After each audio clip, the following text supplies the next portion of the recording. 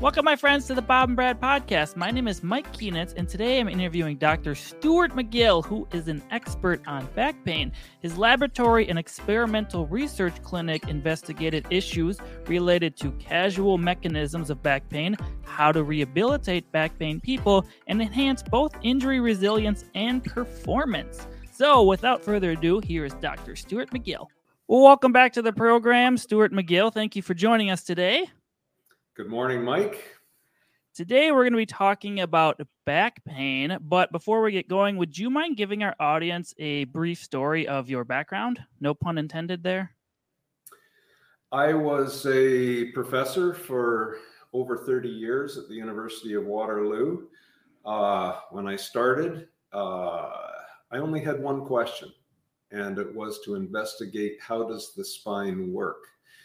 And we developed techniques to measure stress concentrations in the various parts of the back. And it was interesting that the pain that individuals reported was almost always related to where the stress concentration was in their back. And we learned that if they moved into a certain posture, that would increase the stress and their pain, and moving away from it decreased their pain and stress. Then we created a cadaver lab where we would take spines and then apply the stresses to various parts to see what kind of injuries occurred. And that helped us complete the loop in studying real people and then cadaveric spines. And then we started an experimental research clinic, which was rather unique because we started with 2-hour assessments. And my medical colleague said to me, "What are you going to do for 2 hours?" And I said, "We're going to, first of all, listen to their story, do pattern recognition, try and understand all of the variables that were leading them to be disabled with pain, and then assess them very thoroughly to get a precise understanding of the pain pathway, and then address it either by eliminating the pain-causing mechanism or changing something in their life to address that. Once the pain was wound down, we could then build them from the ground up to regain athleticism. And the other unique part, Mike, was we followed up with every patient we ever saw in the history of the clinic. It's the only clinic in the world that I know that has done that. So we know our clinical score depending on the various subcategories of pain that the person had. So that was the story of, 40 years now. So where can people find out more information about you and your books? Well, there's no need to find information about me. It's about them. And I've written several clinical textbooks for my medical colleagues, but I wrote a book for the lay public who are suffering with back pain. It's called Back Mechanic. It guides them through a self-assessment of their pain and then gives them thoughts on how to wind down that pain and then rebuild, as I described earlier. It's available on our website, which is backfitpro.com, just as it sounds. If they're looking for a clinician who's trained in our techniques, they are listed on that website as well. Or they can buy the book from Amazon as well. Sure. Everything's on Amazon now. I'm afraid most of it is. Okay, we're going to get into the back pain questions. So the first question is, how does stress affect back pain? I'm assuming you're talking about mental stress. Yeah, I suppose there's physical stress too. We're going to talk about mental stress. All right. I don't see a great dichotomy or a separation between mental and physical stress the way many people do. And the reason I say that is this. My colleague, another spine professor at Ohio State University, Bill Maris, has done some really interesting studies where he took groups of workers Now, before he started, he did personality profiling on them.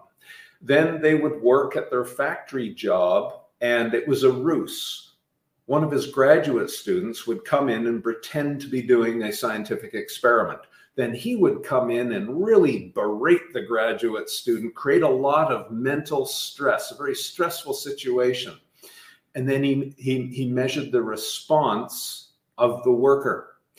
Then the graduate student said, oh, we've got to repeat this experiment. And then they remeasured the physical stresses on their body. As it turns out, people who have a very, shall I say, a timid, subservient kind of personality, the mental stress was manifested in their body. They began to crush their joints with more overactivation of their muscles as they tensed up.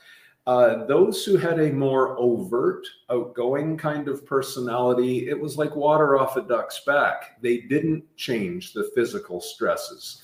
So how a person handles mental stress is personality linked as one variable in the example I'm using now.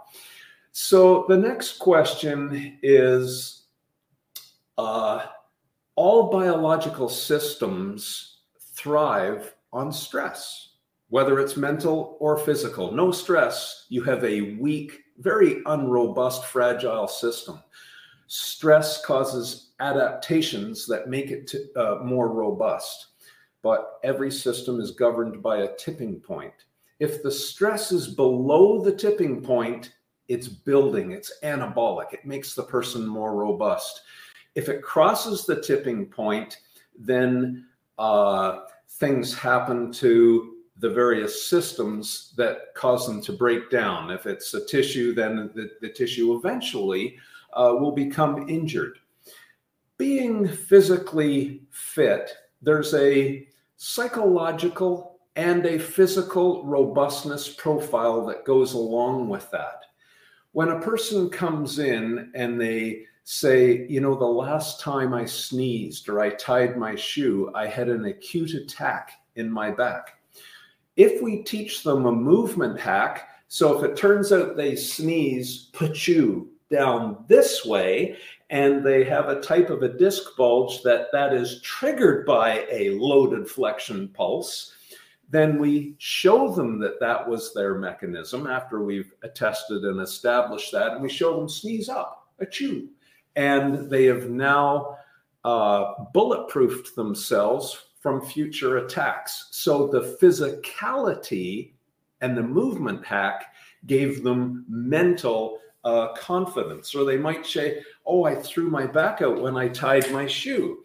Well, we might, again, establish their mechanism to be flexing and bending forward. If we showed them, you know, they could tie their shoe this way, which doesn't give them confidence, and it might trigger their back pain. But if we showed them to put their foot up, push the knee ahead, take the hips down to the target, being the heel of the foot, and then tie the shoe, move the hips out of it, they didn't go near their physical pain trigger, and now the mental anxiety evaporates. So mental and physical stresses go together. Our interventions are always targeting both. That's a lot of thought put into that. That's a good answer. Well, hopefully that's what we do. All right, our next question is, does sitting too much cause back pain? Well, every question you ask me, I have to pause and put thought into it, because these are not simple questions. The epidemiological studies that study the incidence and prevalence of back pain in the population show that, in general, those who sit more and longer have more back pain. They also have other illnesses. My friend Kelly Starrett, for example, I think his book is called Sitting is the New Smoking. There's a whole host of cardiovascular concerns with prolonged sitting. back pain, etc. But now I'm going to give you the other side of the coin. Let's take someone getting to my age now. When they were younger, sitting caused their back pain. Going for a walk was relieving. But then when they get older, the spine becomes a little bit more stenotic, a little bit more arthritic, and then they will say, you know what, going for a walk hurts my back, and sitting provides the relief. So if I did an epidemiological study on the broad population, it would show no effect. But if we study young people and then older people, you get a differential story and impression on sitting. Now, let me add to this story a little bit more and talk about young people. If a person sits slouched for 8 hours at the computer, they are stressing the posterior part of the annulus of the disc, which in of itself may not be that problematic. If they have an open fissure disc bulge, which I can show there, you can see as I'm bending this joint forward, the collagen fibers split and delaminate, and the nucleus creates a little bubble or a small bulge. But if I posture the spine upright and squeeze, you see the whole disc change shape, but it doesn't drive the bulge posteriorly. So it's a hydraulic effect. Well, I said this has to be combined with something else. So let's say the person then goes to the gym for 1 hour at night or 45 minutes and lifts with very poor form. They're not relieving the 8 hours of stress on that annulus from sitting. They're actually compounding it by moving poorly under load at the gym. And now they think it's so unfair. They sit for 8 hours, they get back pain, they go to the gym, and they get even more back pain when they sit. Had they been conscious to move better and not stress the annulus in the gym, that would have built robustness. So sometimes it's very difficult to ferret out the links between these various things like sitting and anything else. But the bottom line message to all of this is if they're at the gym and they sit for 8 hours as part of their job, it's more important to use the hips when they're at the gym, using hip hinging, for example, to pick up a load rather than their spine and that kind of thing. Be careful with exercises that put the spine under load and big movements and rotations. So there's a little bit of an essay, I suppose, on becoming more resilient. And does sitting cause pain? Oh, I should also mention rest breaks. Say a person sits at a computer, the rest break shouldn't be sitting in the lunchroom. It should be going for a walk. It's the mechanical opposite to relieve the stress. But let's take someone else who's they walk for their job. I guess in the old days, it would be a postman. There aren't very many postmen left anymore. But say they're a carpenter or a plumber, then sitting down could be their rest break. So there's a lot of moving parts to your question, but I hope that little essay gives some guidance as to does sitting too much cause back pain? It may and it may not. Yeah, I used to work in the clinics a lot more in therapy, and like I typically walked 3 miles a day around these large facilities. In the last few years, I've been sitting down a lot more, and I figured out that I need like every hour I need to get up and move around or stretch or do something, because it's just gets old sitting in that long of time on your back. Well, that would be part and parcel of our very thorough assessment that we do. We find the thresholds that cause pain and the thresholds that produce relief. So if walking once every hour works for you, that's fabulous. And other people, it might be every 30 minutes, just go for a 3-minute walk. Or I think we're going to talk about stretching later, but I could also give some specific stretches that combat the cumulative stresses of sitting in some people. Sure. All right, we'll go on to our next question. So how does obesity contribute to back pain? That is a fabulous question. I've been involved in several lawsuits as an expert witness, actually, around this issue. So it's very, very interesting. We recognize that there are many different pathways to back pain. Consider the obese person with the kind of obesity where the belly comes down and hangs right on the thighs. We would consider that a massive hydraulic jack. So if a person has spine instability, and I'm going to use this model to demonstrate what exactly that is. This disc is normal, it's not injured, and this disc is normal, it's not injured. This one is injured. It's lost stiffness and stability. So if I apply a general movement torque to the top of the spine, you can see how most of the movement is occurring at the joint that has lost controlling stiffness. Those are called micro movements in a shear mode.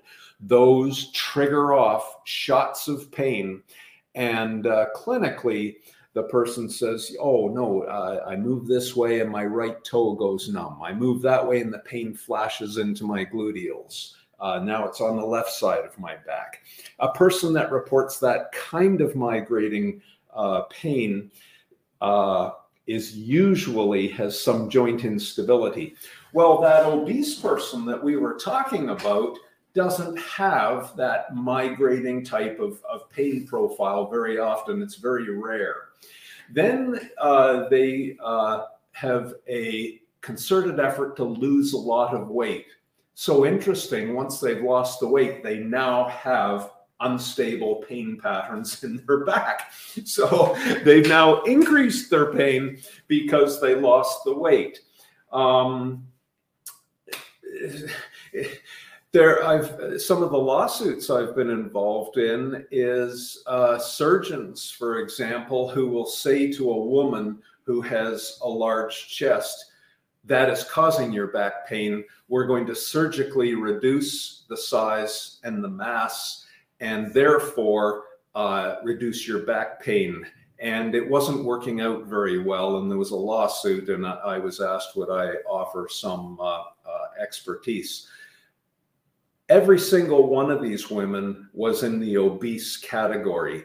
Whether they had a breast reduction or not, the effect on their spine was so minimal that it really wasn't changing their back pain. But if you take a non-obese woman who is considering a breast reduction, then you do the test. And the test is simply this. Stand and put your fingers and your thumb on the erector spinae, and you will find a switch point. If I cock my chin forward and poke it, you will feel the erector spinae become active, and that activity adds compressive load to the spine. Can I bring my hips forward and retract my chin to shut those muscles off? If I can now stand in a very relaxed manner, and those muscles aren't chronically contracted into a muscle cramp. But a woman who has more mass anteriorly, they have great difficulty in shutting off those back muscles. So in the non-obese, you see it becomes more of an issue, and quite possibly that is the mechanism of their chronic fatigue muscle ache. Anyway, there's a little bit of an essay, I suppose. Weight can also, just as it loads knees and feet and ankles and causes chronic pain, it can also cause that in the back. But a very thorough assessment will lead the person and their clinician towards the right intervention for that particular subcategory of back pain that they have. But it's not as clear-cut as people think. So if someone loses weight and you work with them and they still have back pain, do you just work on core stability, or? Well, we don't just do anything. We refine the mechanism with some precision through the assessment, and then we allow the results of the assessment to guide us as to what they need. Generally speaking, if they now have joint instability and the micro movements triggering pain, we will give them stabilization exercise. We will change, say they are doing full end range stretching that is causing the laxity to continue, or something else in their life that we can intervene on and make a difference. So it might be a core stabilization. Maybe they have a stiff hip, or, well, it could be anything, Mike. Yeah, there's no correct answer for everyone. Exactly. So our next question is, how does smoking affect back pain? Smoking is such an interesting variable because it has a delayed effect on health. There are people right now who are saying, oh, posture doesn't matter in terms of back pain. Well, if you studied a group of young people who smoked, you wouldn't find a link with cancer, because it takes a long time of exposure to smoke to create the cancer. The same with posture, and the same with all of these other things. It's a very delayed effect. And, you go back into history and look at the smoking, the smoking lobby in the 60s, 70s, and 80s, and how effective they were at delaying legislation that would help prevent cancer. So it's a fascinating topic. We studied smokers who were now end stage. They developed COPD, chronic obstructive pulmonary disease, I guess. Their lungs had lost elasticity. A healthy lung uses the diaphragm to contract and suck air in. And then the elasticity allows the air to expire. People who've smoked and now have COPD have lost the elasticity, and they breathe with their spine. What we would measure was they would inspire with spine extension and then expire with spine flexion. So every breath was a load on their spine, and now we could measure why they had back pain. So there was an example of how smoking over time led to their back pain, and we would call that a disease of choice, because smoking was a choice. But it's a very horrible situation to be in at the end of life. There are many other pathways that have been proposed that we haven't directly measured, but those who measure smokers and smokers cough, for example, the coughing mechanism. If a person has a cold, they'll say, if they're susceptible to this, oh, after I had my cold, I had real problems with my foot going numb as I bent forward. And that would have obviously been stress on the disc. So coughing, there again, a different fitness profile in smokers versus non-smokers. All of these things have been suggested, although we haven't directly investigated them. Sure. I liked your mustache coffee mug there. Yeah, I get these gifts, and this one, it's kind of fun. You have to guess whose mustache it was based on the code, and the answer's on the bottom of the mug. I think I'm close to 9, and Friedrich Nitschke, and who is 9? Yes. And number 12, Leon Trotsky. I know he was a Russian. I don't know any more about that. I was going to say, I don't know half of those names. Okay, next question. I guess back on subject here. Are there any specific sleeping positions for back pain relief? May I introduce some mechanics of sleep to give a perspective on the spine, and then that will allow me to give a reasonable answer? Sure. Okay. The discs of the spine are avascular. They have no blood supply. So the discs receive nutrition every day and wash out the waste metabolites by a diurnal variation. Throughout the day, you squeeze the spine with hydrostatic compression from daily activity, which squeezes fluids out of the disc. And during the night, you, with osmotic pressure, suck up fluids through the end plate of the disc, through the top and bottom. So that diurnal flow is a requirement for a healthy spine. Well, now we're going back to the end of the former Soviet regime, and this is kind of an interesting story.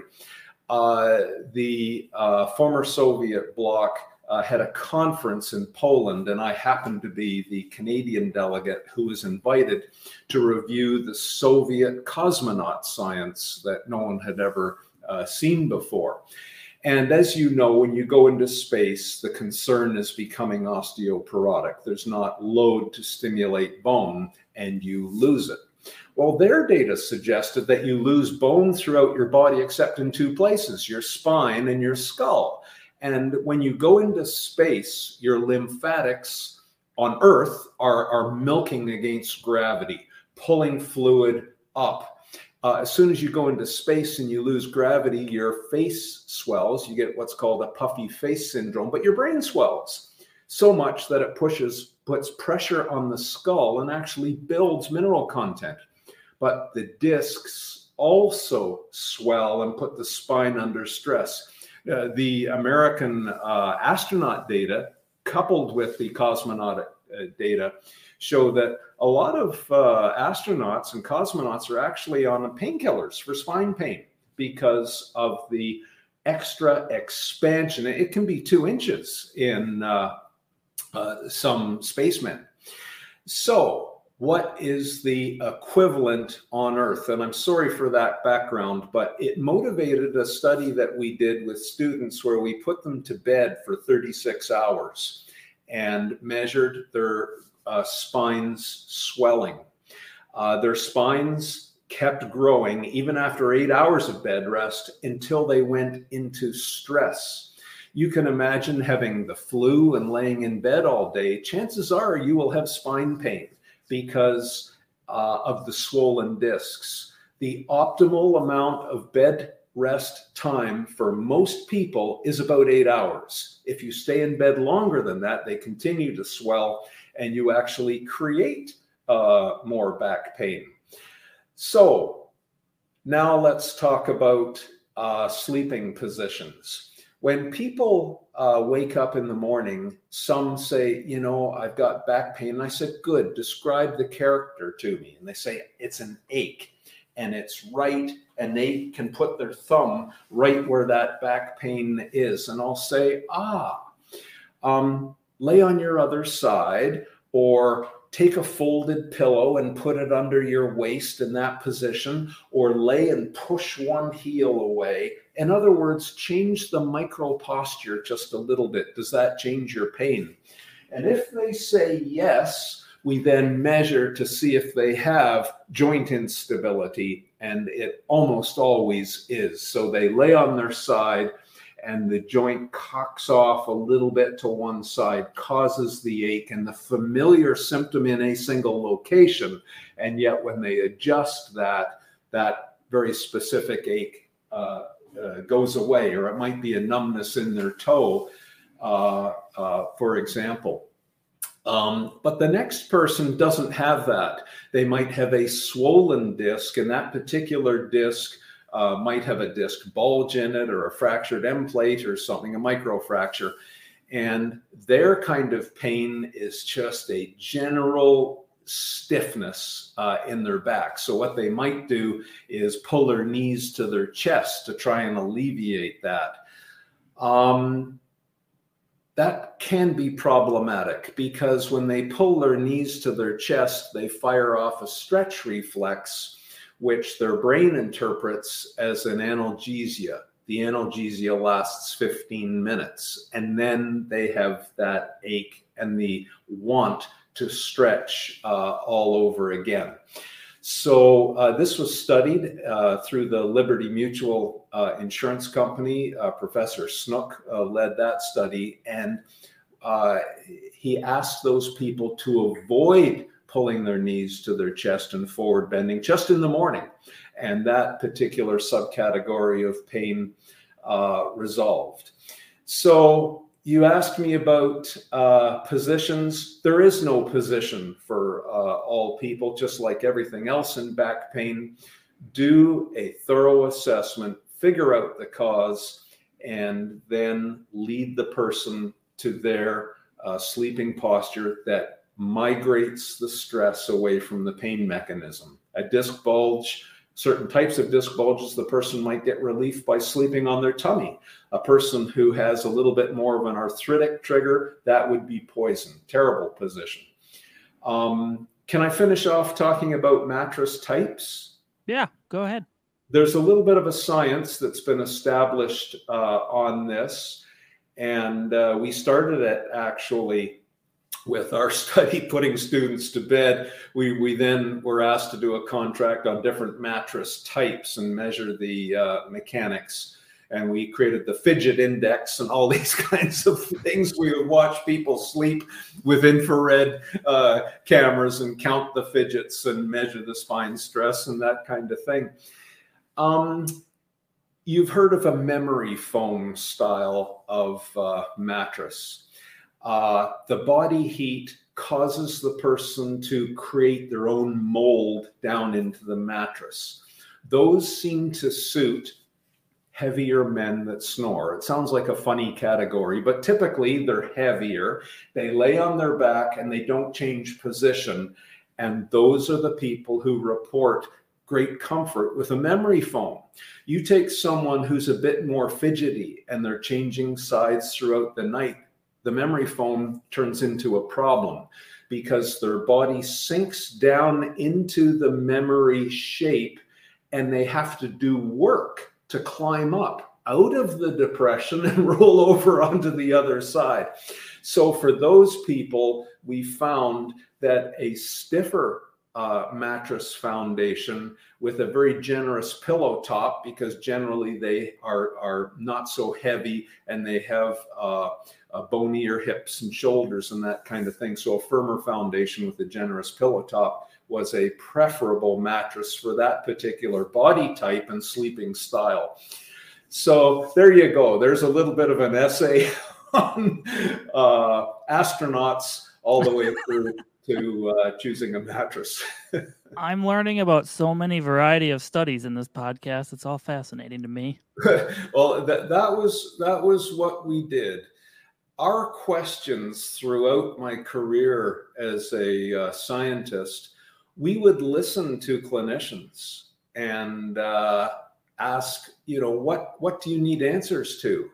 And they would give us the questions. And if we couldn't answer them, well, that became the topic of our next study.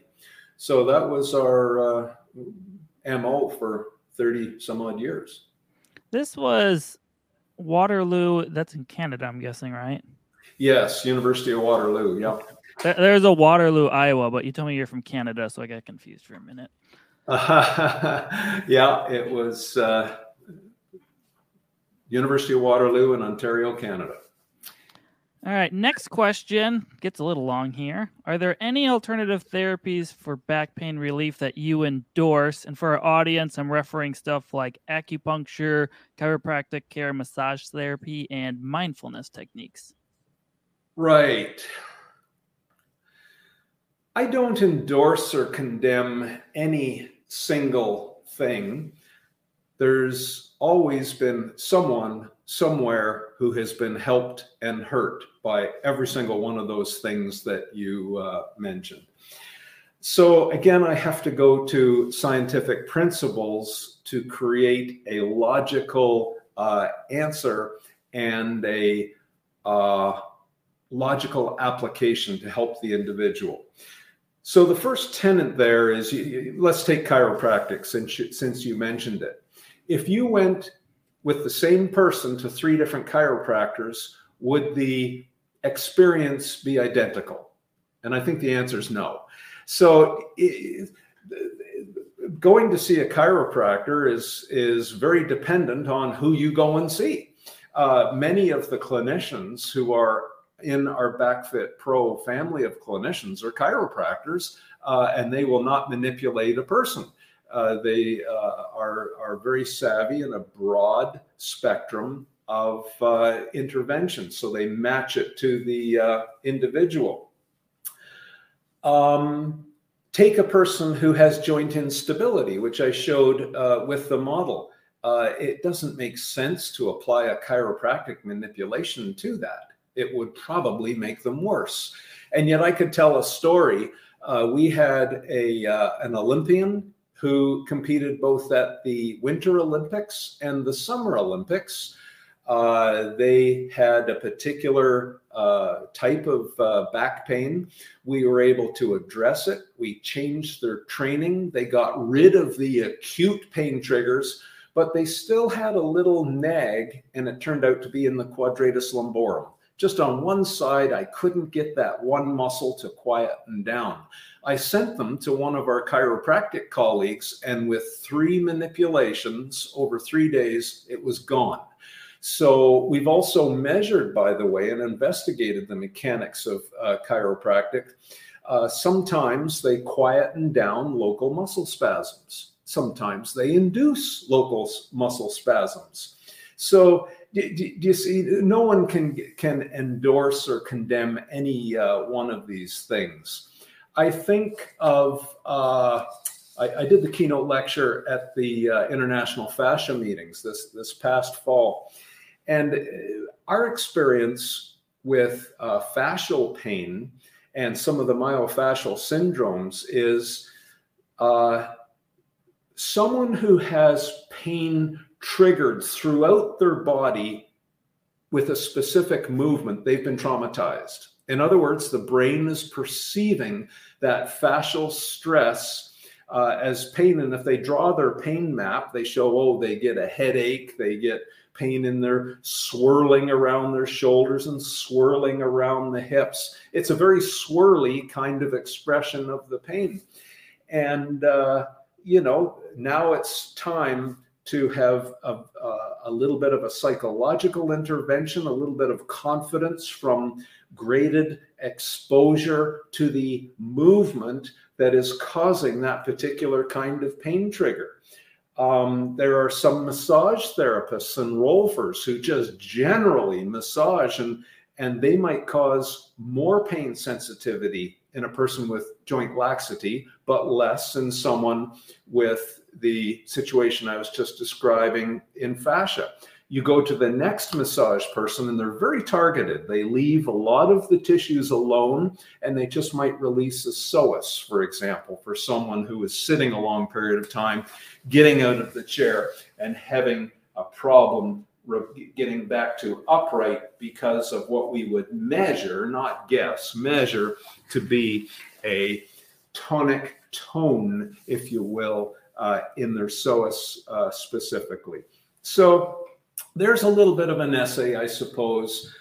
A thorough assessment, once again, I sound like a broken record, gives the understanding of the specificity of the pain pathway of that particular person and will guide the appropriate intervention. It could involve any of those things. I have colleagues around the world in all of those professions who I would refer individuals to at certain points in time. I heard you reference once on a different podcast you did that people often think of back pain as one thing. And then you said, do you ever say I have leg pain? No, you say I have ankle, knee, hip pain. When you say back pain, he's like, there's so many nuances. And I don't think a lot of people realize that. Yeah, this term, oh, you've got non-specific back pain, and scientists will study people with non-specific back pain. I've never read a single study in my life of someone who has non-specific head pain. It doesn't exist. I think it's an excuse by clinicians who are either time constrained and they don't have time to assess a person to really get a specific cause of their back pain, or they don't have the skills and know how to do it. So they say, it's their get out of jail card. You've got non-specific pain.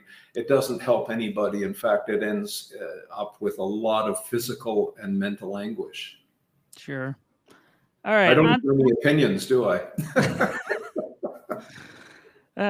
Next question, pretty basic one. Is stretching good for back pain? Well, you know how my answer is going to start on that, and its assessment will always show whether stretching will help or hurt. I've mentioned how certain stretches fire a stretch reflex and give the person 15 minutes of analgesia. So they think the stretch was a good thing to do, not realizing that they just increased the underlying mechanism so it triggers easier in the future. So let's take a person, for example, who we measure a flexion intolerance. We might have them on a stool and we'll say, sit upright, grab the stool and pull up 10 pounds with each arm. Does that cause your pain? No, it doesn't. Good. Just put your hands in your lap and slouch. Does that cause your pain? Yeah, a little bit. There it is. Now bring your chin to your chest. Oh yeah, my toe just went numb. So bending forward, we just proved triggered their back pain. And yet their therapist might have said, before you get out of bed every morning, pull your knees to your chest. And interestingly enough, that will cause 15 minutes of analgesia, and they think they did the right thing. And yet pulling the knees to the chest, if they had this particular kind of delamination in the annulus, caused the disc bulge to grow. And by the way, we measured this. I'm not talking through my hat. We can watch that disc bulge on MRI. We would take a person and flex them for a while, put them in the MRI and see their disc bulge touching the nerve root. And then 15 minutes, we get them out of the MRI. They might lay on their tummy. They might sit with a lot of lumbar support. They might stand and push their arms overhead to the ceiling and deeply inhale. And then we remeasure the size of the disc bulge 15 minutes later, and it is now reduced.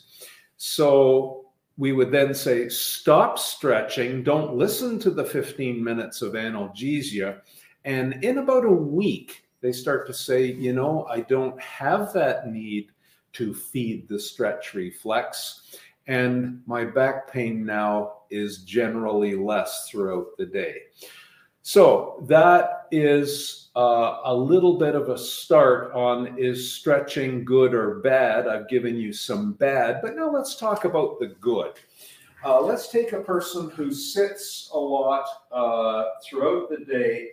And in some people, not all, but in some, there is a neurological facilitation. It's called neurogenic facilitation of, now many people will say the hip flexors. And yet when we measure it, it isn't the hip flexors, it's purely psoas. So when they stand up, they feel this tightness in the front of their hip, and it's hard for them to get upright and pull their hips through so they can stand at ease and relax. So we might prove to them, we'll show them where their psoas tendon is. Now you can palpate it. We ask them to stretch the hip flexors with a lunge, but they can feel that there is tension there, but it's not in the psoas. And then we show them when they put the arm overhead and strictly push to the ceiling and lean away just a little bit. Now they've just stretched the psoas tendon. And when they stand up, they say, all of that is gone. Or I'm just going to move back so you can see me now. They might have a very strong fascial connection with psoas. So if you follow the work of Tom Myers, for example, in anatomy trains, this is wonderful, wonderful work where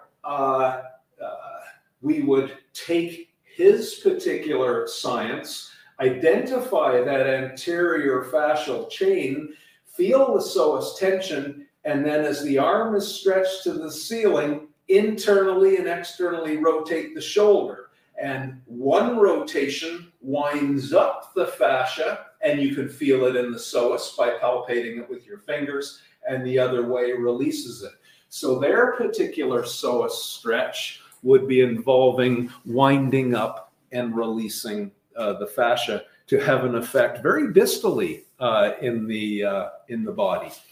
Others, I know Bob and Brad did one of our thoracic spine extension stretches for older folks. That was on a few weeks ago.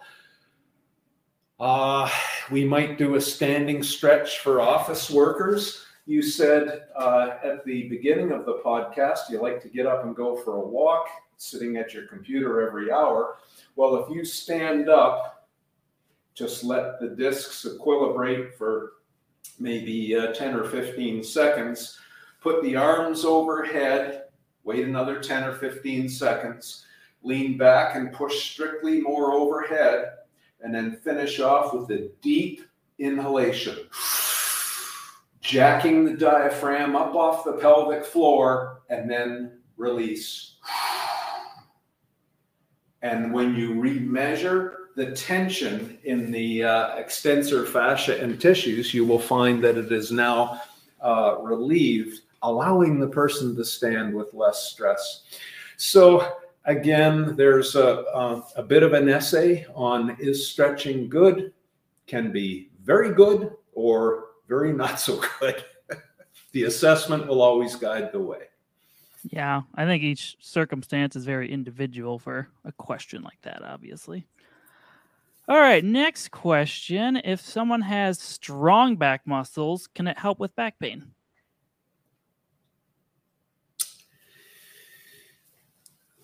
Sometimes. The science doesn't show a strong relation, which surprises a lot of people. In fact, many people hurt their back in an effort to increase the strength, thinking that that's going to relieve their back pain. What the science shows actually is if you separate strength from endurance, endurance is much more protective for future back pain than strength is. And this science started off in Denmark when I was a young scientist. And we saw this many times throughout my career. I remember we were studying men who chromed car bumpers for Chrysler. The car bumpers weighed 80 some odd pounds, 40 kilo perhaps. And we had something like 76 workers all doing the same job. So the physical exposure was controlled. 26 of them, and I might be off on my numbers, this is going back quite a few years, but 20 some odd had an acute attack sufficient for them to miss work every year. And the rest of them never had disabling back pain. What do you think that, and we spent half a day measuring the health profile of every worker. What do you think the differences were between those who had an acute attack every year and they missed work, otherwise they were fine, versus those who never had a back issue? Do you think they had stronger backs or weaker backs? They probably had stronger backs, but they're probably doing it with improper form. Bingo. That's it.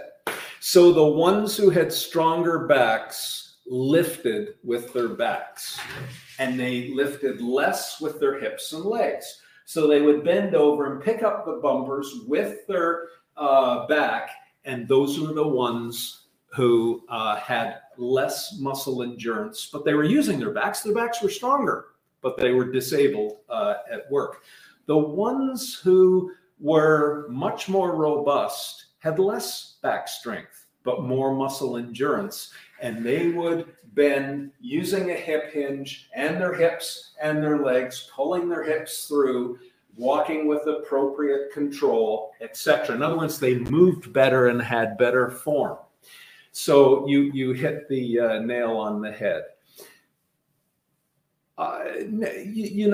It's an epidemic that's occurring right now with patients coming to see us and probably coming to see you. How many of them have been injured by therapists and trainers doing deadlifts, believing that strength will reduce their back pain. There are athletic competitions where they will take Olympic lifts and who can do the most of them in a certain period of time or something like that. Well, the curious thing is, in the Olympics, they never lift more than once. So endurance isn't part of the equation. Strength is part of it, but they lift perfectly. They never break form. And in fact, if an Olympic lifter gets hurt, it's because they broke form. And then these athletic events that are bastardizations of Olympic lifts, they will lift multiple times, they break form, which in this expression of endurance strength, that's a problem in terms of injury.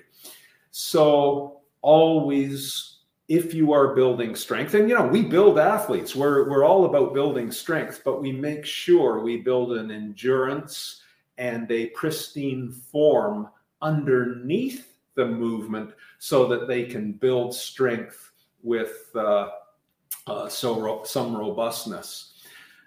Another thought that comes to mind with muscle strength on the pro side is that having bigger muscles reduces load on joints. And I'm going to talk about our experience with elite bodybuilders. Consider my skinny arm here for a second. And let's say the biceps flex the arm. If I had let me talk a little bit more about the mechanics. If I had an object in my hand that weighed 5 pounds, the bicep connects to the bone 1/15 of the distance of the lever of the mass. So in other words, for me to hold 5 pounds at this distance from my elbow requires 75 pounds of force in the bicep because of the mechanical disadvantage to lift 5. So the joint pays a penalty now of 75 pounds just to lift 5 pounds. But if I had a bigger bicep and doubled the moment arm, I would now be down to 37.5 pounds of force. In other words, double the moment arm of my muscle, I just half the load on the joint. And this is exactly what we see in bodybuilders. Massive bulk in the erector spinae. In fact, one of my patients is a Mr. Olympia competitor. When I measure the erector spinae bulk in his back, it's twice mine, which is astounding. So when he lifts, just say, 400 pounds, his back is only seeing half of the spine load of what I would see because my muscles have half the wrench handle distance to extend my back. So having big muscles spares your joints. Now, here's the interesting thing. Bodybuilders put a lot of mileage on their bodies, but they're so massful and stiff that the stiffness and the mass holds their joints together. But if you damage an ACL ligament in your knee, you get joint laxity. Typically, their joints are getting lax. But just like our discussion of obese people, their mass holds their joints together. Then, as a consultant, I will work with them as they return to civilian life. They lose 100 pounds of muscle. They lose the stiffness and the moment arms. Now the joints that were loose but were previously held together with muscle mass, the muscle's gone. Now they ache. Their knees ache. Their spine aches. And when we measure it, it's the uncontrolled micro movements. So my message to them is, if they are going to do that to their bodies and put that much mileage on the joints for a long period of time, as they return to civilian life, they're still going to have to train a little bit to keep the ache out of their body. And then over time, again, when they reach my age, nature will stiffen the joints and all that looseness will reduce and go away. But if they retire in their 30s or early 40s, say, they're going to have to lift and train at a more moderate level for the next 20 years if they want to remain pain-free. But in any way, we'll just finish off the strength. If you're a trainer and you're listening to this, there are so many better ways to train back strength than doing deadlifts for the average client. If they're a power lifter, you've got no option, of course. But, if I just simply did a air squat, push one hand into the other, overhead, push the hands, activate the back muscles, squat back and as deep as I like, as long as I'm containing most of the motion to the hips, I can maintain sufficient strength for the average person to avoid back pain and still be very robust for life. But anyway, there seems to be a disconnect between getting someone out of back pain doing stabilization exercise, and then when they're out of pain, the trainer will say, okay, well, now we can start doing deadlifts.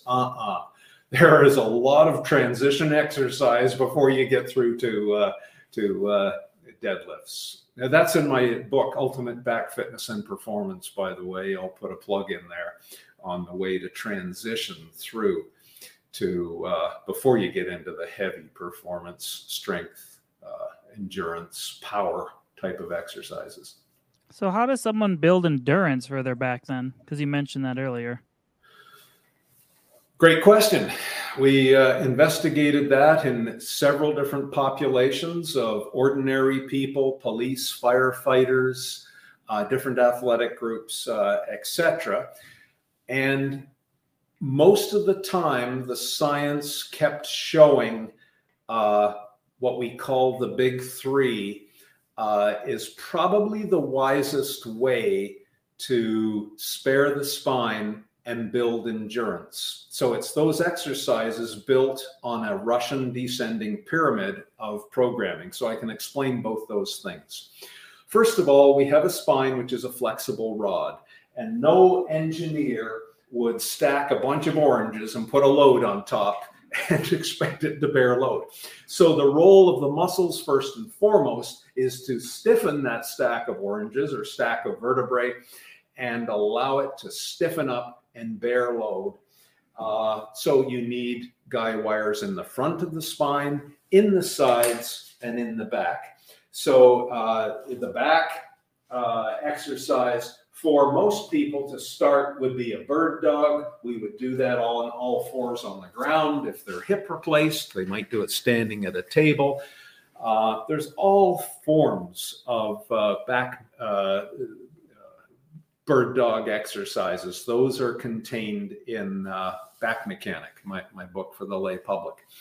For the side, we would do a various family of side planks. We might start simply on a wall for someone who's just a beginner. Can you see me?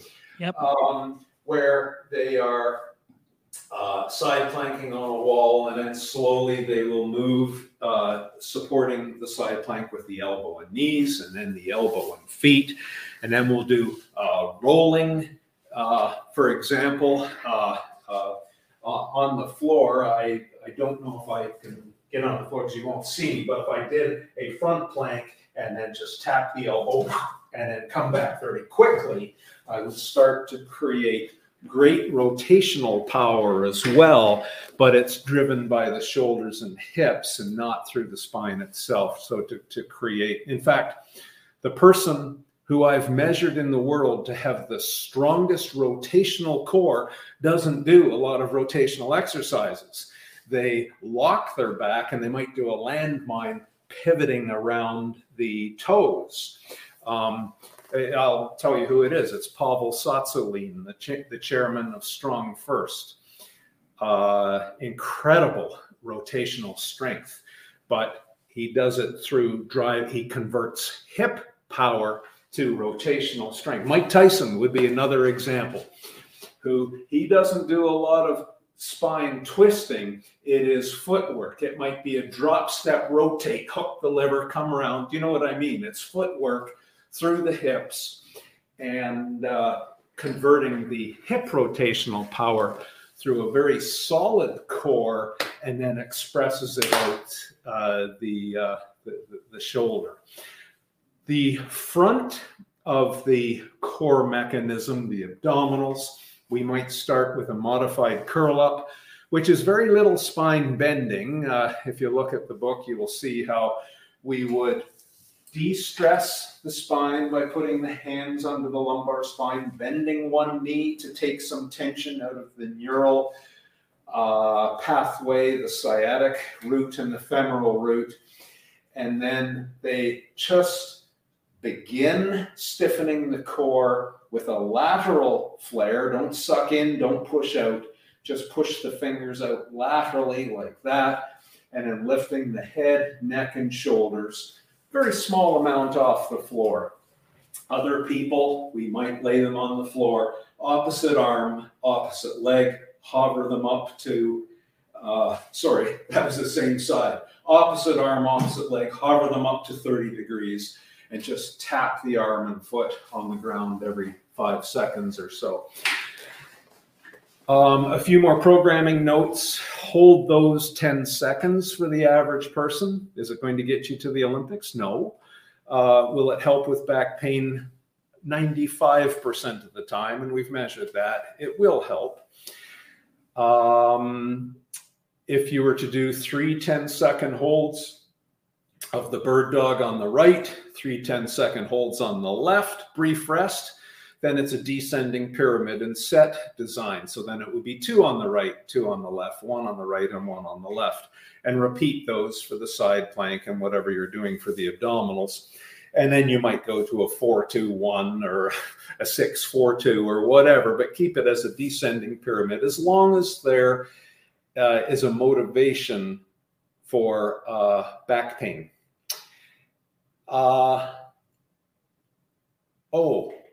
The final thing is never do an exercise every day. There's very few things in the health rubric that you should do every day. I mean, I recommend breathing. You should continue to do that every day. You should drink water every day. But everything else, I would suggest, say for the big 3, just do them 6 days a week.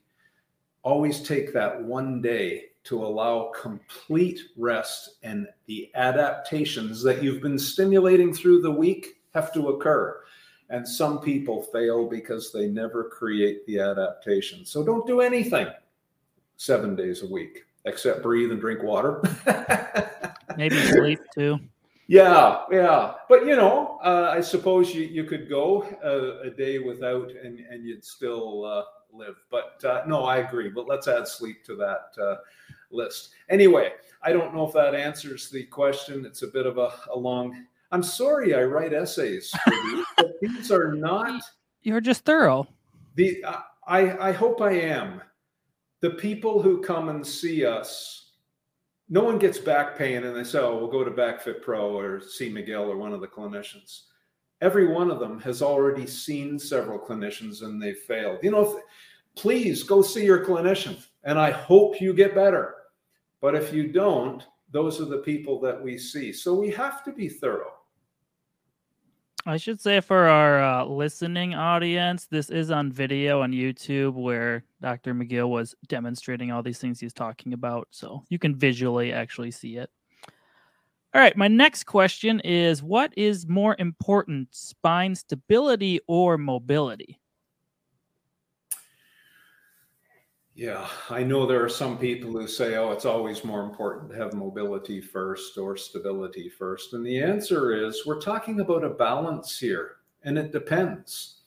If you have sufficient stability, then you would probably do well by getting more mobility. If you have sufficient mobility, then you probably would do better with stability. And the other beginning question would be, do you have pain or not?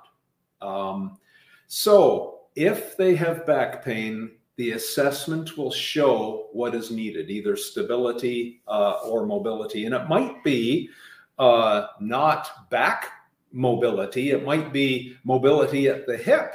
For example, you'll see someone with a pre-arthritic hip and they can't sit with full hip flexion. So when they sit down, they run out of room because of the arthritis right here, and any more hip flexion occurs by turning the pelvis and the spine. So if they sit in a low couch, for example, they have put their spine into stress, and if that is their particular pain trigger, they've got back pain. So what can you do about mobility in that pre-arthritic hip? And the answer is not too much. You might be able to get a little bit of life left out of it with some gluteal activation exercise sometimes. But for those people, the hip replacement, and by the way, I'm one of them, back pain disappears after they've allowed mobility to return in the hip with a fake hip, a prosthetic hip. But going back to our science, I think he was my last PhD student, Professor Jordan Cannon, who's now a professor of at my old alma mater, University of Waterloo. It was so interesting when you looked at the work done by Tim Hewitt on ACL injury. So knee ligament injury, women in the NCAA basketball have 6 times the ACL injury rate than men. And he wondered why. Well, he found it was a combination of things, but lack of core stability, not mobility, lack of core stability was one of the major predictors. And he devised experiments where he would put the women on a box and they would jump off the box and land on the ground. And if they landed on the ground and the knee hinge, ankle hinge, and hip hinge were in line, that was a very protective motor control pattern. Then the ones who were at risk of getting ACL injury when they landed, the knees would buckle inward just a little bit. What he found was doing our big 3 coupled with hip external rotation cured that flawed mechanic. So when they land, the core stiffness allowed the gluteal muscles to pull the knees out, and they would land with a resilient pattern. Because the knee tracks where the hip tells it to go, because of the gluteal muscles drive internal external rotation, which affect knee valgus and mobility. The knee goes where the hip drives it to go, and the ankle allows it to go. So talk about stability and mobility. It depends on what the person was lacking in their particular mechanism as to what was most important. But he did trials for ACL injury with the core stability exercises and the hip mobility, and he brought the injury rates of females, which were formerly 6 times, right in line with the males.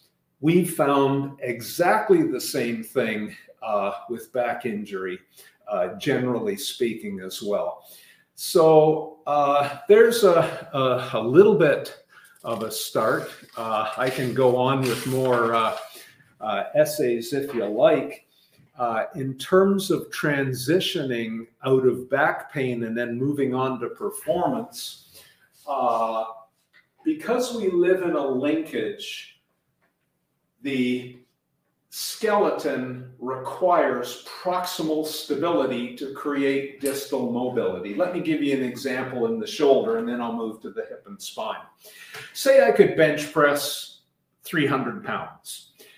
If I bench press 300 pounds and then I stand up, say I'm on the offensive line in a football game, American football, and I can bench press that much, if I don't have proximal stability, the pec muscle, the bench press muscle, distal to the shoulder joint creates the effect, the pushing or the punch. But proximal to the shoulder joint, that same muscle bends my shoulder away. So if all I use is the bench press muscle, boxing on the NFL, I simply collapse. But if I arrest all the proximal movement with core stability, 100% of that muscle activity is now directed distally. So you see with that principle, all distal athleticism comes from core stability. You have to fire a cannon out of a battleship, not out of a canoe. You've heard that expression, I'm sure, many times. So in terms of hip power, if I was running, I extend using my gluteal and hamstring muscles. But if the core is not stiffened and controlling motion, the spine bends because of the gluteal activity and you leak energy. You can't sprint as fast. You can't run, plant, and cut very quickly. So you're more apt to injure because of the stress concentration of the spine bend, and the performance goes down as well. So what do you need first? Core stability or hip mobility? It all depends on whether there's pain or not, what the activity is, what the person currently has. The assessment will show what is needed, and it will also guide the best way to get that person there, given their age, their injury history, their body segment proportions, etc., etc. I wish it was easy. If it was easy, everybody could do it. All right, next question. So one of your goals for people is to stop picking the scab. Can you explain what that means? Yeah. When we started our scientific investigations 4 decades ago, we found that pain and injury comes from stress concentrations, but you change where the stress concentration is by moving and changing posture. If you don't believe me, go to jiu-jitsu class. So if you put someone in a submission hold and you don't have the angle right, you don't create the stress concentration and the pain doesn't occur. But if you change the angle ever so slightly and migrate that stress concentration, the person taps out. Think of laying in bed, a very benign activity. If you lay in bed and don't change posture, you will become uncomfortable. You will create stress concentrations. If you ignore that discomfort alarm, shall we say, those stress concentrations turn from discomfort to pain. And if you ignore that alarm, shall we say, of pain, you will become injured, and it's called a bed sore. So there is an example of prolonged stress leading to an injury. So we use this concept of migrating stress away from where the concentration is to stop picking the scab. Consider stubbing your toe. If I stub my toe once, it'll hurt. But if I do it every day, after a few days, I just lightly touch my toe and it will scream. It's highly sensitized. Am I going to do exercises and strengthen my toe to get rid of the pain? No, I'm going to stop stubbing my toe. So this is what we do in terms of stop picking the scab. And we use this entity or technique called spine hygiene. And you can think of spine hygiene as a collection of movement hacks. Simply educating the person on how to move in a way that migrates the stress away from the thing that's causing pain. There are general principles. What is poor posture? What is posture that causes pain? Well, consider holding a joint against gravity. If I sat at the computer, shrugged, my upper trapezius will become very painful. And in fact, people become disabled with this because of the stress due to that posture. If we relieve that posture, migrate the stress away, the medical situation disappears. So there was a principle, holding a body part against gravity is something that can be addressed with a movement hack or appropriate spine hygiene. Allowing appropriate rest after a stimulating bout of load would be another principle. Reducing shear loading. So I could do a Pallof press, for example, which is a shear load on my spine. Or I could do a side plank, which is a 3-point bend, which is just a bend through my spine, but there's no shear load. So that's what a lot of movement hacks are trying to do. They're trying to eliminate the shear load. Compression is stabilizing to a joint. If you load a joint in compression, it becomes stiff. The neutral zone, as it's known as, it disappears as you load a spine in compression. It's all held together. There is no neutral zone.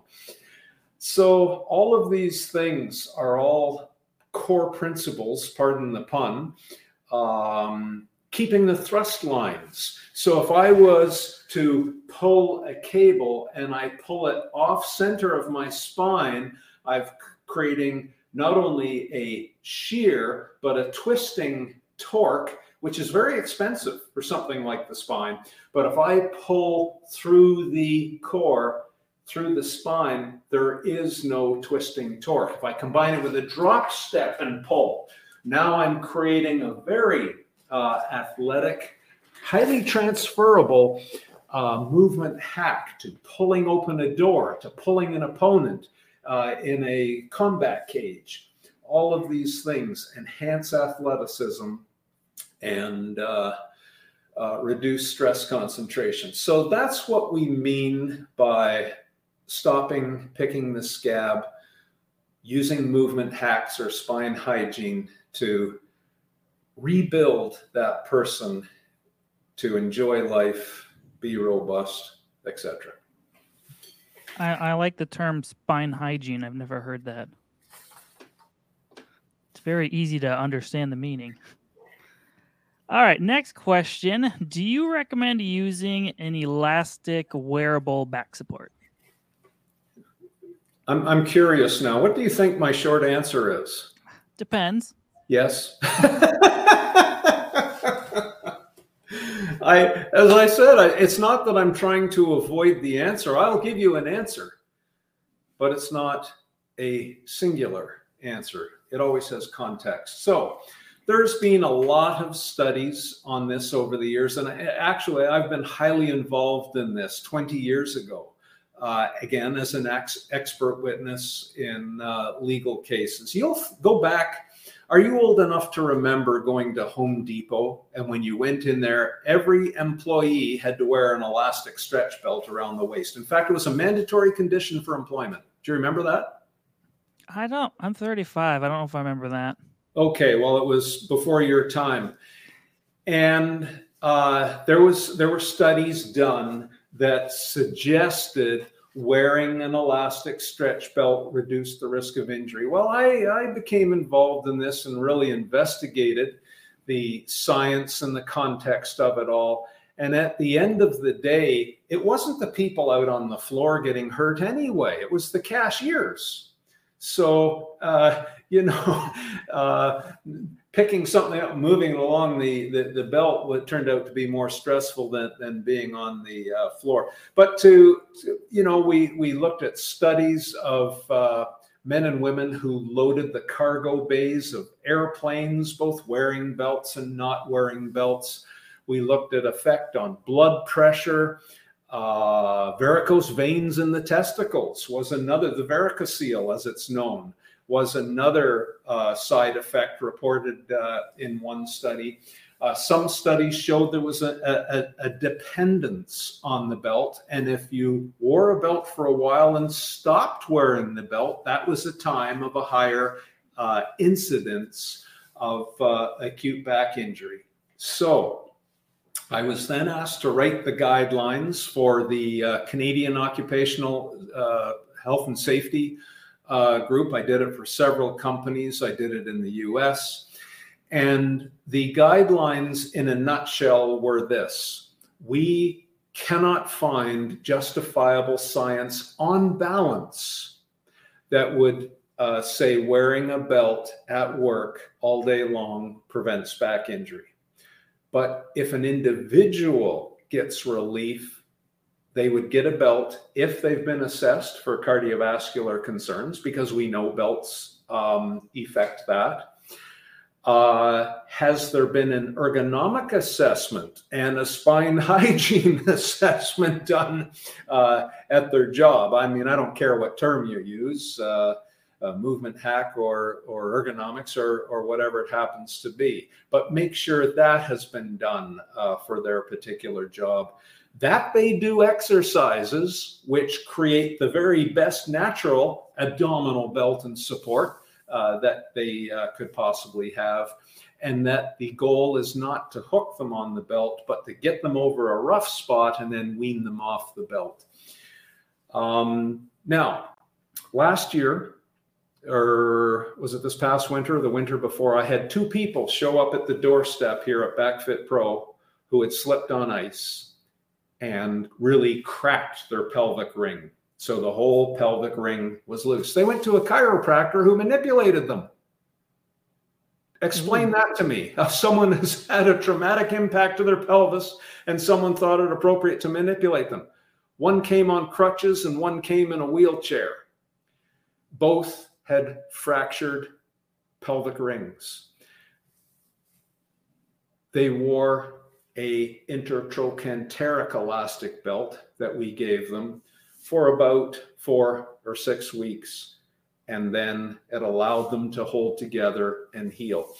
I've had a couple of rackets players that come to mind. One tennis star and one national squash champion who had way overtrained deep loaded split squats, lunges, and they'd loosened up the pelvic ring, and they wore a stretch belt between the trochanters and the iliac crests for a while as they stiffened up to pull it all together.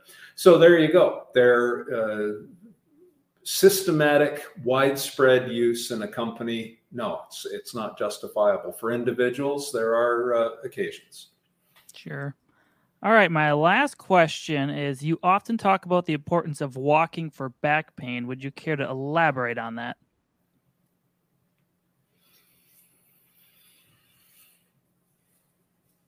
I've already said how when you map the course of a person's orthopedic life, the walking issue quite often changes. When they're young, sitting, if they have an open fissured disc bulge, sitting will cause their pain and walking will give it relief.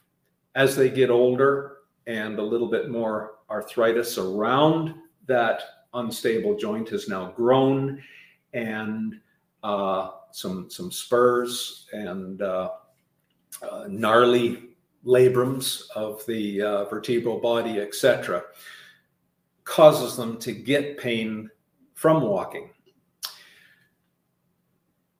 We would measure changes in disc bulges from standing and walking as a reliever in the younger person, and sitting causing the disc bulge to grow. So if we have a younger person and they have a little bit of joint instability with that kind of disc bulge, and walking gives them relief, we now have two things. Can we optimize the style of walking together with the exposure?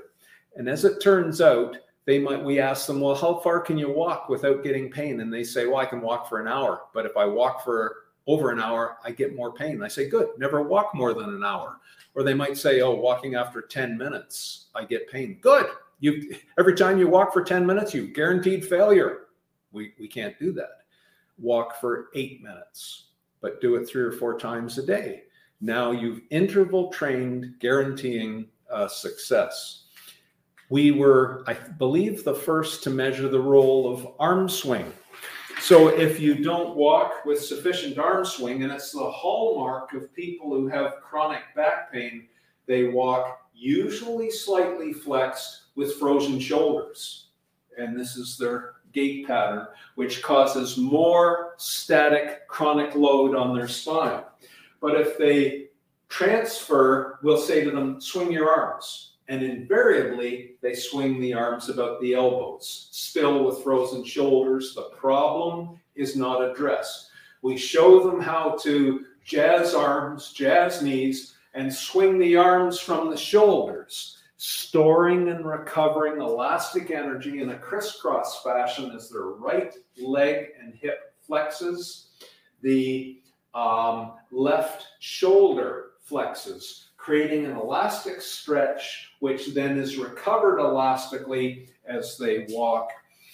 It's so interesting that if you go back to the Roman scrolls of over 2,000 years ago, Caesar, General Julius Caesar, wrote in his battle plan, they would encamp they know that their enemy was encamped 30 miles away. Nightfall came. Caesar would march his legions 30 miles through the night and create a surprise attack because the opposite side, the enemy, couldn't conceive that anyone would march 30 miles through the night, and they falsely thought that they were safe. But he taught exactly the mechanics that we found in our scientific investigation. Posture matters. It matters incredibly. Ears over the shoulders, loosen up, heel to toe walking, swinging the arms about the shoulders, taking full advantage of the storage and recovery of elastic energy, eliminating chronic stress concentrations, reducing pain and enhancing performance. And that was part of his battle strategy. So there's a little bit of a start. But by the way, another thought just came to mind. We might take a younger person who says, you know, I can walk, but they're slightly antalgic. Their chest is forward, their chin is poking. We might give them a backpack with, say, 8 kilos of load low in the backpack. What that does is it acts like an erector spinae muscle with a bigger mechanical advantage. It jacks them up, and then we'll say, go for a walk over a golf course or a slowly undulating surface. And they'll say, oh, Doc, you're magical. That was the secret sauce. You just cured my back pain.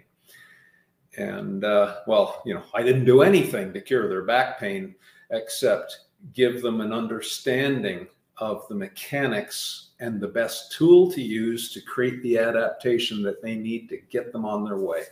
Anyway, there's a little start on the mechanics of walking.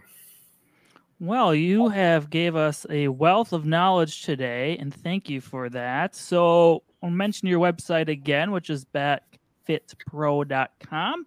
And you have, how many books do you have out? Too many to count? No, I've got 2 in the works. Oh, So I've got 4. I will say are out that are. There's low back disorders, which I wrote for clinicians. It's fully referenced and covers all of the issues that we talked today from a very scientific essay style, trying to present both sides of when to consider the issue from this perspective and when to consider it from the alternate. I wrote a book for the lay public called Back Mechanic, which guides the person through a self-assessment, and then based on that, what they should do to wind down their pain and then build themselves back up again. The next book is called Ultimate Back Fitness and Performance, which was designed for savvy lay people who like to train, but they don't get the transition right between getting out of pain and they go back to their old training and they break down and repeat the pain cycle again. So it's how to transition then into training all the way through to high performance training. And I give many examples of some world records that I've been involved with, championship performance in many, many different sports. And let's see, Gift of Injury. That was a book I wrote with the man who has squatted the highest amount of load in human history, 1,306 pounds. He came to me as a very painful, injured athlete in 2013. And when he came, I said, I don't know if I can get you out of pain, but here's my suggestion for you. And he just looked at me and he said, good. When I'm out of pain, I want my old record back. I want my world record back. And I said, well, if you can do that, we'll write a book together about it. So he did it. And I ended up writing a book. And it turns out he was a wonderful writer. And he's become one of my best friends, Brian Carroll. So that was his story of not only the very emotional story, but it was how he got back to squatting 1,306 pounds from very substantial fracture and disc herniations. That's a ridiculous load. It is when you can think of getting even under 1,000 pounds and what that feels like for your body.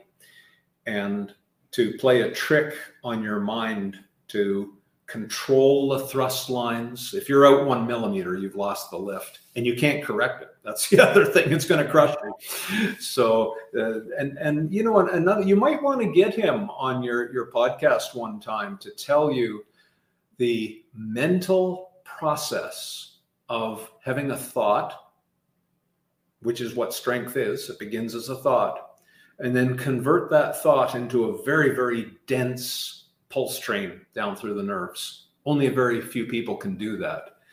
Create that density of neural drive and then organize the body to receive that, activate the muscles. And by the way, that lift is on YouTube. He made it look easy. And yet I said, many people have said to him, can you do it again? He says, no, I did one perfect lift and that was it. And, I used to, with my students, I would say, who knows how to bench press? Everybody puts up their hand. And we then do a 1-hour bench press workshop. It turns out no one has a clue how to bench press. They thought it was lowering the weight and pushing it back up again. And we would add, substantial proportions of load with more safety and resilience to most of them once we taught them the mechanics and the mental process of how to do it. So all of these things are highly technical. And if you think you know how to deadlift or squat, they should hang out with some of the people I do, like, World's Strongest Man. How do you do that? And you will get the most wonderful 3-hour lesson on how to do a single little thing. And you thought you knew something about it. Yeah. These people, they are special and world champs for a reason. Yeah. Well, thank you for joining us today. Yeah, thanks so much, Mike. And as you know, I've been on Bob and Brad before. I love them both. So please extend my best wishes to them. And hopefully we'll see you again. Yeah.